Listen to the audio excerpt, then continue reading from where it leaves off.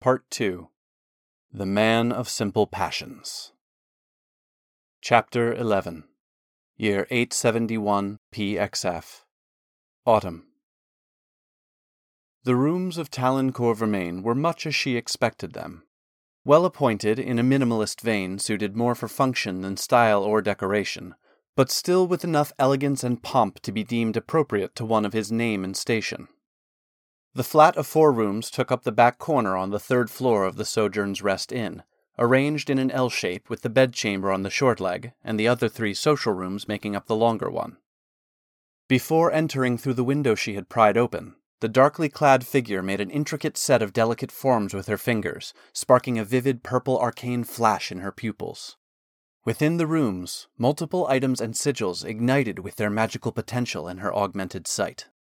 There was power to the wards and enchantments, but nothing someone of her skill and training couldn't handle and easily cover up after completing her task. While darkness was always an ally, she hadn't needed to rely on it. It was the night of the drowned moon, the autumnal celebration dedicated to the undrowned mistress, the goddess of mystery, exploration, and the foolhardy. Elsewhere in the Empire, especially near the Ceradan Sea, the festival had a more nautical flair, as foolhardy exploration was the bread and butter of most sailors.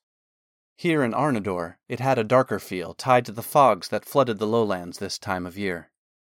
The festival called upon the undrowned mistress's domain over mystery, intrigue, and unexpected demise.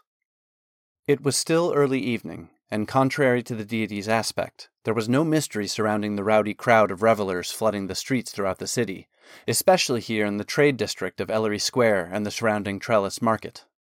Citizens had donned costumes, both arcane and mundane, and the amount of benign magic the festival attendants were casting would cover any real spells she might need to utilize.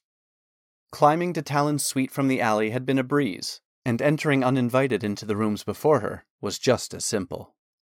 The intruder knew she needn't worry about bumping into the room's inhabitant, as the lauded travels of Talon Vermillion were well known and documented. Currently, he was hundreds of leagues away, chasing a watery devil beast that was harrying the town of Perrinshall over on the coast. Still, she didn't tarry, as one never knew when someone might get a hankering for their home and teleport in unexpectedly. Her objective wasn't to steal anything, as it often was when breaking into people's abodes. Her goal was far more esoteric. She was here because she needed to get a feel for the man who was to be her adversary, and over the years she had found the best way to do so was to invade her quarry's most private places. The places they felt safe, where they could let their guard down and, most importantly, be confident they were alone. She quickly found what she was looking for, something personal, yet not so loved that it would be routinely examined or handled. She crossed to a small curio mounted to the wall that displayed a handful of badges and medals that must have been from Talon's first assignment to the guard at Arnador Keep. Like most, she knew of the Lord Inheritor of House Vermillion's meteoric rise through the guard's ranks in his younger days. While these early accolades would be too sentimental to discard, they would not hold the emotional value of ones earned in later life. The curio was also in a perfect position, located in the corner of the L shape of his rooms, to let her view everything that occurred within. The spell she cast was one of her most prized creations, effectively undetectable by magical means because its power lay not in enchantment, but in the single component it required. Selecting a dark bronze medallion not much larger than a gold coin, she laid it carefully on the top of a nearby bureau. She then withdrew a long hollow needle from her cloak and inserted it directly into her eye until it pierced the delicate veins at the back of her eyeball. Leaning over the medallion, needle extending out of her eye, she patiently waited until a single drop of her retina blood splashed onto the bronze metal. As the blood sank into the cracks and crevices of the medallion, she extracted the needle and cast minor healing incantation on her eye, careful not to completely heal the full extent of the damage, as it was part of the spell's requirement. Her crimson blood was easily visible on the medallion as she replaced it into the curio, but it would practically disappear by morning as it darkened. Work complete, she did not leave by the window she entered through. First listening at the entrance to ensure there was no activity beyond it, she confidently stepped out the door of Talon's room into the inn's upper hallway. Then, with a flick of her wrist, Her black leathers and dirks sheathed at her ankles were concealed by the rotting petticoats of a macabre costume befitting the night of the drowned moon. With another quick motion, she released her hair from its binds, letting it cascade freely down her back as she descended to the main room of the Sojourn's Rest. After finding a chair at a small table nestled near the stairs and waving off any overzealous revelers seeking to woo her, she ordered a mead from a strapping young tavern lad. Before leaving, she wanted to be sure her efforts weren't for naught, and it would take a moment for her to silently invoke the ritual to activate the spell connecting her to her eye's blood in the room above.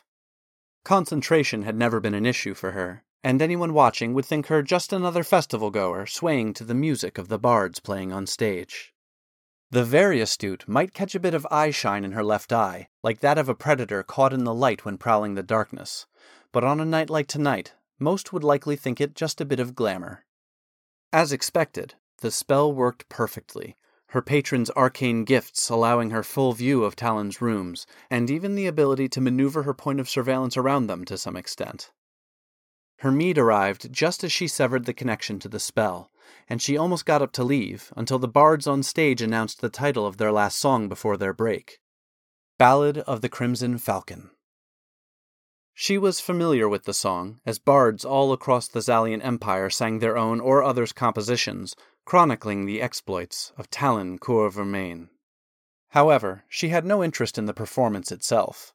Her goal was to hear the conversation after the song. In his home inn, people would potentially know him more personally, or even from before his time in the Arnador Guard, which could give some valuable insight. The song ended to a round of applause, and, as expected, before the bards even fully left the stage, talk began amongst the tavern guests.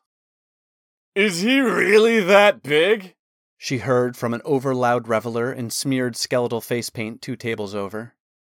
"He's a big lad for sure, always has been, but taller than a dire bear is probably a bit of a stretch," a more sober voice answered over his shoulder 1 table away. "Strong, though," another wearing a skinned boar's head as a hood chimed in. "And that glaive of his is a wicked thing. I served on the Crimson Sentinels with him, and a swing of that blade could probably cut a dire bear in half." A cacophony of agreements and disbelief muddied her ability to hear for a moment, until another voice cut through the din. "Whatever happened to Councilwoman Darlis? Is she still locked up after Coeur Vermain caught her with a hand in the treasury?" A woman wearing a rotted noose around her neck asked from across the room. "Nah, her family finally bribed her way out at least 3 years ago. I hear she looked a wreck after almost a decade in the dungeon, though. Lost all her teeth!" A shout of, "Serves her right!" was met with raised flagons and goblets. "Where's he now, then?" slurred the drunkard with the smeared skeleton makeup. "I heard Duke Isul has let him take a break from all that envoying he has been doing, acting as his personal messenger pigeon. He has assembled a new group under the banner of Falcon's Grasp and headed to the coast to kill another one of those devils he chases," the man wearing the boar's skin replied. Nods and grunts of agreement filled the room. "Gonna make it an even dozen sent back to the 9 hells by my count if he gets this one." Lifted glasses filled the air again. A well-dressed laborer in an immaculately woven silver tunic asked the room with little hope. "Speaking of devils roaming about, did he ever find Mikal's boy?" Mutters of, "Nah," and "Shame," and "He still pays well for any word, though," and other condolences quieted the room for a moment. A large busted woman, deep in her cups, wearing hardly more than scraps of bandages as a costume, leaped to her chair. Finding it the most opportune time to make a spectacle, she announced, "I bedded him once," while shaking her prodigious bosom. A bard breaking every string on their lute mid-song would have brought a lesser reaction. The main room of the tavern went silent. The woman's friend, face hidden, tried to drag her down off the chair while at the same time trying to hide herself under the table.